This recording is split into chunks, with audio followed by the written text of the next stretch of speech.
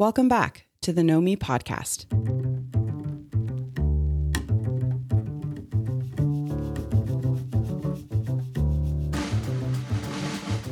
Happy New Year.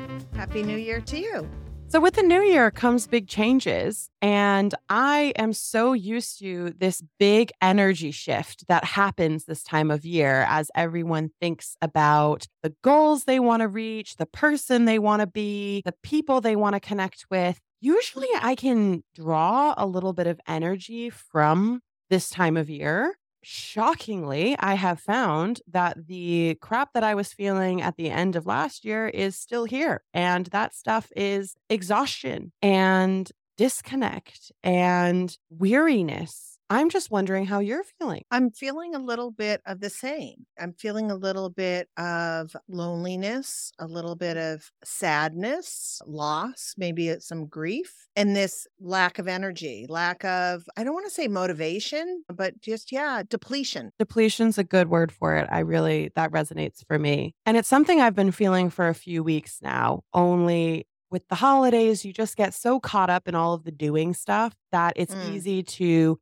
lean into busy and avoid icky emotions. And so one of the first steps I'm really taking here is to be with, just ask myself, what's here now for me? And that's where I found this depletion, this disconnect, this loneliness that definitely resonates as well. And so the first step for me has really been to be with disconnect, be with loneliness, and try to be curious about what messages they're trying to give me right now. You bring up a really important point, and I talk a lot to my clients, but I also talk to myself about this, which is allowing ourselves to actually sit with ourselves and to really listen to the feelings and the messages that they're trying to give us. For example, to sit with the feeling of sadness, not try to do something to make it go away, but just be aware that there you are. Hello, sadness. Greet it like you would a friend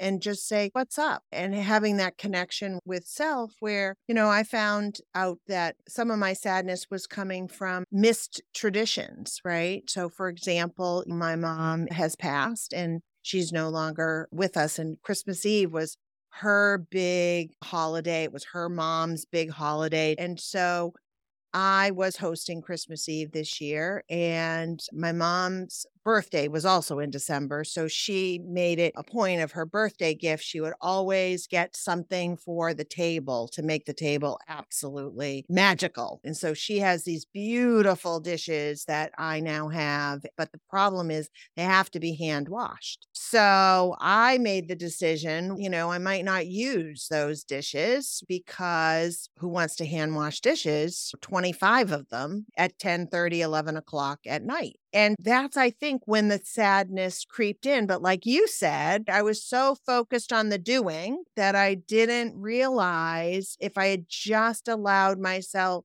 to recognize and greet sadness and go, ooh, hello, sadness, I might have made a different choice. I might have actually said, it's not about doing 25 dishes. It's about honoring that particular tradition because it brings back happy memories more than the memory of grief and loss. Yeah, absolutely. And what you've just touched on here is when you said, if I just let myself, this is what I'm feeling in my own way, is that disconnect to self. So when I said earlier that I'm feeling this untethered detachment, it's coming from two directions. It's coming from my external world and it's coming from my internal world. And I feel that the more detached we are with our sense of self, the easier it is for that exact type of situation to play out, because the detachment is a breeding ground for focusing on doing and busyness.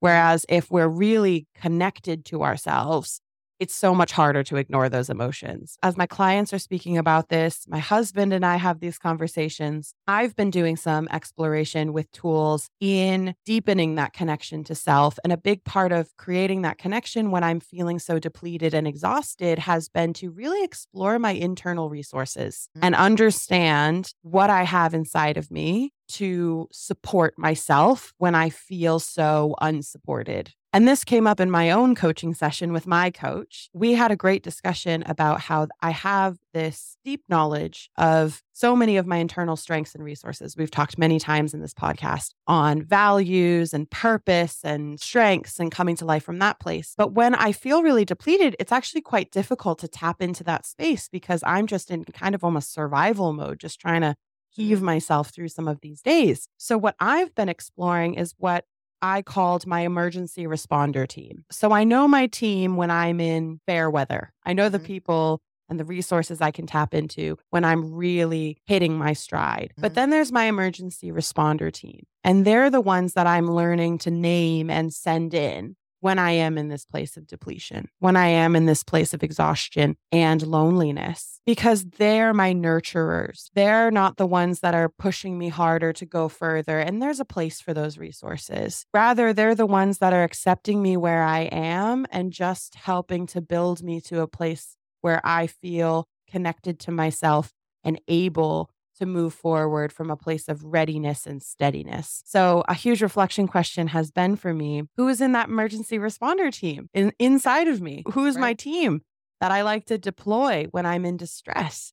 And it's been a really fun exercise to reflect on, I'm going to admit. Yeah, no, it is. I mean, you're talking in counseling world, this premise called internal family systems, that we have many different parts of us that we can tap into. But like you said, sometimes we don't know. We haven't done that kind of identification. And so a change will happen and we go to the fair weather team and we're like, it's not cutting it. It's not giving us the results that we are used to getting with the fair weather team. We're in a storm or we're not even in the boat to experience the fair weather. We're out of the boat. How do we get back in the boat? Like you said, there is certain things that you're going to tap into for survival. And there's certain things that you're going to tap into maybe in addition to for thriving. I love this distinction between the ones that help us thrive and the ones that help us survive. And there's always a relationship between the two of them. They can build a bridge from one to the other, obviously. But what's so amazing about internal resources, and this is why I wish we spent so much more time on them than we do, than we're conditioned to, because they are infinite. You get to have as many people as you want in your emergency responder team. And this is what my coach said to me. She said, Madeline, I don't care if you need 3 people, send 15. You're allowed. You're allowed to send 15 emergency responders down to yourself at the bottom of the canyon that is exhaustion and help get you out. Even if you don't use all of them, they're there for you. You get to ask them and they say yes every time. And that is such a powerful notion. Often when I feel unsupported and detached and lonely, there's also this like fear that lives there. And sometimes I carry that fear into my internal world. So just reminding myself that my internal resources are always going to say yes to me. Yes. If I say, can I, they say yes. If I say, would you, they say yes. And that is such a powerful knowing. It really is. It reminds me also again of the role that emotions play. You at the bottom of the canyon, you mentioned the emotion fear, right? But also anxiety. When we only bring 3 resources to the bottom of the canyon, anxiety, of course, is going to go, hey, Madeline, you might need more. But we think anxiety is working against us. Not only do we have unlimited values or strengths that we can bring with us and have on our team, but we also have unlimited emotions. They all are trying to be helpful. None of them are trying to be harmful. Absolutely true. They're just trying to give us information and help us piece puzzles together. And what's coming to mind with this language of unlimited is the word abundance. Admittedly, I'm at a point of exhaustion that I have not experienced before. And with that tends to come a scarcity mindset, thinking that my resources are limited. And the reality is that sometimes our external resources are limited. But when I want to reach past fear and toward one of my other many emotions, many being states, or toward some of my resources and my values and my people, my internal people, I need to shift to abundance mindset.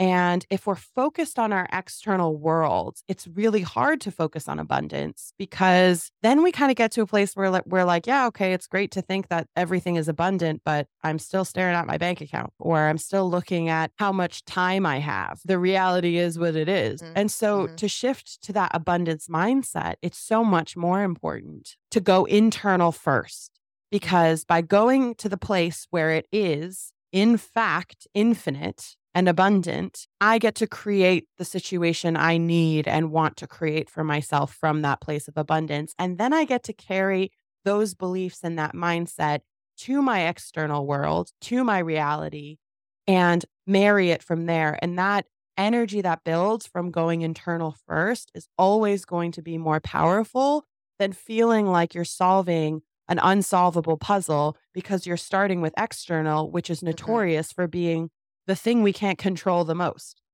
Yes, you're right.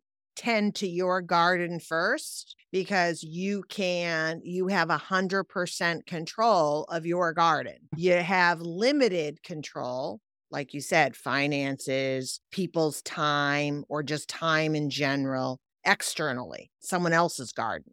So it really is helpful to look at that reality from an abundance. I have all these resources, or all these vegetables from my garden. I'm not going to need them all, as opposed to going, oh, shoot, I want to make a salad and I don't have any tomatoes. And that makes us feel detached, or as you said, the scarcity. Yeah. This metaphor, this garden metaphor and the salad metaphor, I love because it brings me to another point, which is that you can have everything you need in your garden and still say, oh, my friend Amy, she has the best tomatoes. I know I have tomatoes, but hers just have this sweetness to it. And so I'm going to go ask her if she'll give me some tomatoes for my salad. But you're not coming from a place of, I'm doing it because I don't have, because I'm filling an empty hole. You're doing it because of a value add, because hers are the thing you intentionally want. It's not just about picking up what's in front of you. It's saying, I know I can take care of myself. I know that I'm okay, but I want to use this as an opportunity to connect and to celebrate this other person for what they can offer me and to bring that energy into my life. And then maybe also see if she wants some of my lettuce. I know we're going far with this metaphor, but I think it just really paints the picture of how when we start with our own garden, when we tend to our own resources first, we're not entering the external scene from a place of zero. We're entering it from abundance, which means that you can start your own little barter system. I have this extra resource. I'm going to go see if I can give that to someone else. And then maybe they'll have a resource, or already know they do. And I'm going to see if they might give that to me. And you start to create connection, because what I'm describing here is essentially the foundations of a community. I have this, you need this, you have that, I need that. And so the chain builds and we create all of these different ports at which we can meet people and share in our abundance. The other thing it's bringing to mind with this metaphor, and we love a good metaphor, right? So you're welcome. And what it brings to mind is what I bumped into is when I identified internally what was not necessarily missing, like you were saying, but it gave me permission to look externally and to go to my Amy and say, yeah, my tomatoes are good, but hers are better. And therefore, I know what I need. And so I'm going to ask Amy to help me, because sometimes I have a really hard time asking for help. And it's mainly because I haven't identified what I need. I'm looking externally for all these people to guess. And then I'm feeling frustrated or more lonely or more disconnected or whatever. But now if I go in, I can say, hey, Amy, I have a way that you could make my salad even better by including your tomatoes. Would you like to help me make my salad even better? 9 times out of 10, Amy's going to go, yes, I can do that. And actually, you know what, Cynthia? Your lettuce will make my salad even better. And then we get into this space of vulnerability, because even if I'm pretty sure, I know from my perspective that Amy's tomatoes are really good, I'm not sure about Amy's response. I'm taking a chance that she's not going to answer my call of help. 2 things are coming up for me while you're Yeah, yeah, talking about this. yeah. One of them is in this idea of vulnerability, giving ourselves permission to also signal to people before we know our own needs that we do Mm, have them. yeah. And this is something I'm trying to practice right now is to say to the people in my life that I might already have some trust and vulnerability with, but I want to strengthen that bond, and some people in my life who I don't have that vulnerability with, but I want to create an opportunity for it. And I've just practiced saying, I need support right now.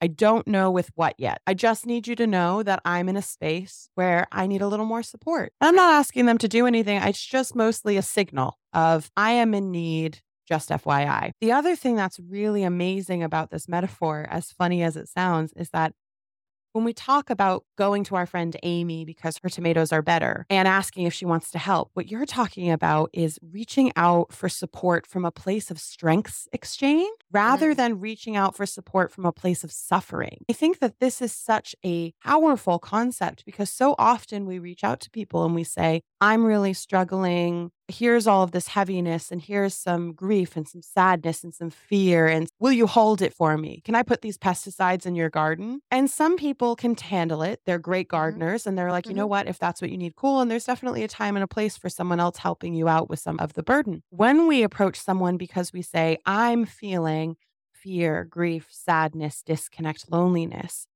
and you have a way of making my life feel brighter. Could we just spend some time together? mhm, Oh my God, that is such an easier yes for another mhm, person to want to come in and help you. When you say, mhm, I identify this beautiful strength within you and make it explicit. Because mhm, usually when we're reaching out for support, emotional support from other people, that is why we're doing it because we know mhm, that person can hold space for us. But we don't tell them that. We just say, mhm, I'm not doing well. Can you help me? And they're like, okay, sure. And then they go up in a place of fear of, I don't know how to help this person. I don't know what to do. Am I going to make it worse? And then it becomes a stressful right. situation versus saying, you don't need to identify how you can help me.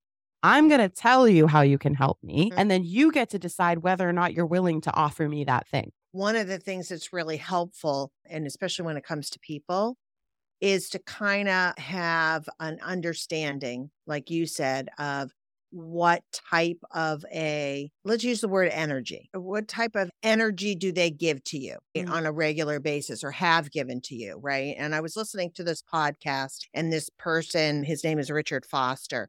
He identified people in 5 categories, and he called the first one the VRP, very resourceful people. These are people that ignite your passion, right? Like Like you you, said, mom.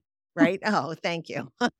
That brighten your day. The next one are VIPs, very important people, and they share your passion like you do, Madeline. The next people are VTPs, very trainable people. You ignite their passion. And so that's a really great distinction because they're very trainable people, but maybe not the one that I'm going to reach out to hold space for me because, like you said, they just don't know how to do that without me leading them all along the way. And that might not be what I need at the moment. Then there's VNP, very nice people.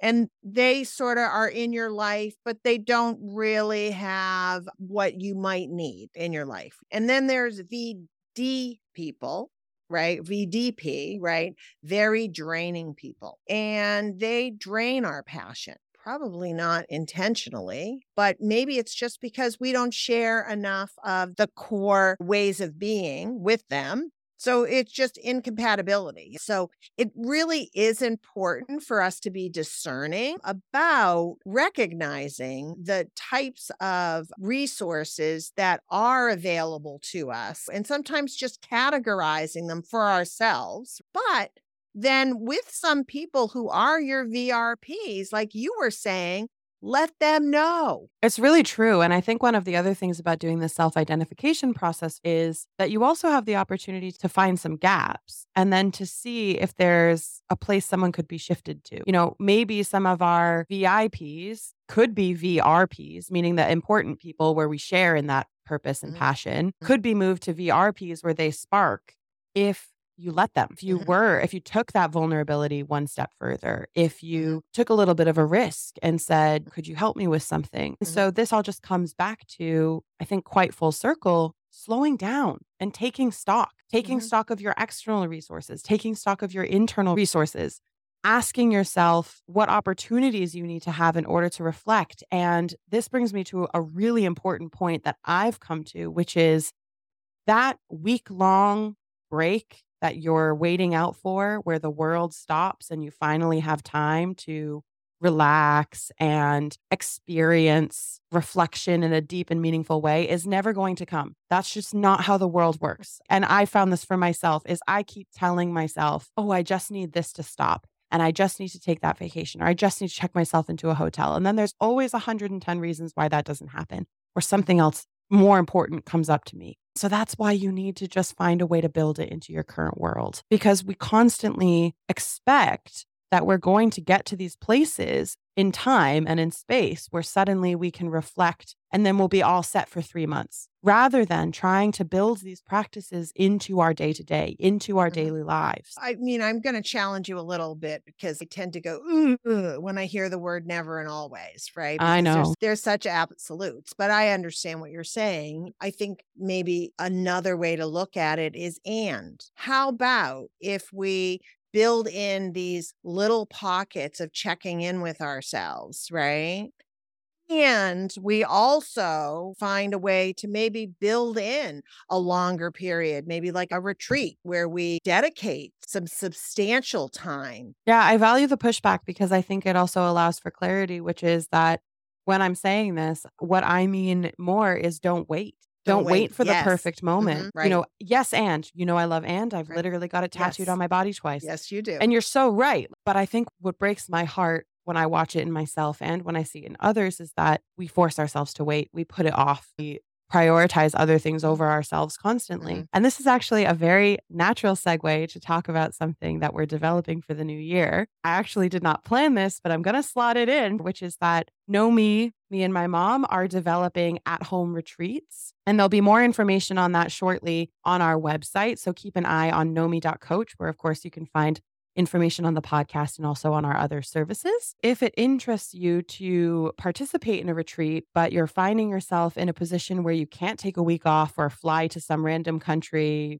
with a tropical climate to get into that place of Zen, we have constructed and are working to build these amazing retreat at home experiences to help give you that rest, relaxation, and deepening relationship with self, all in the comfort of your own home. So if that interests you, you can register your email on our website and be the first to know, because slots will be limited. And we are really excited because as we talk about this subject, connection to self and connection to others, we believe that not only with this podcast, but also with these at-home retreats, we're going to be able to facilitate and help in that. So I feel like that's Yep. actually a really nice place to settle.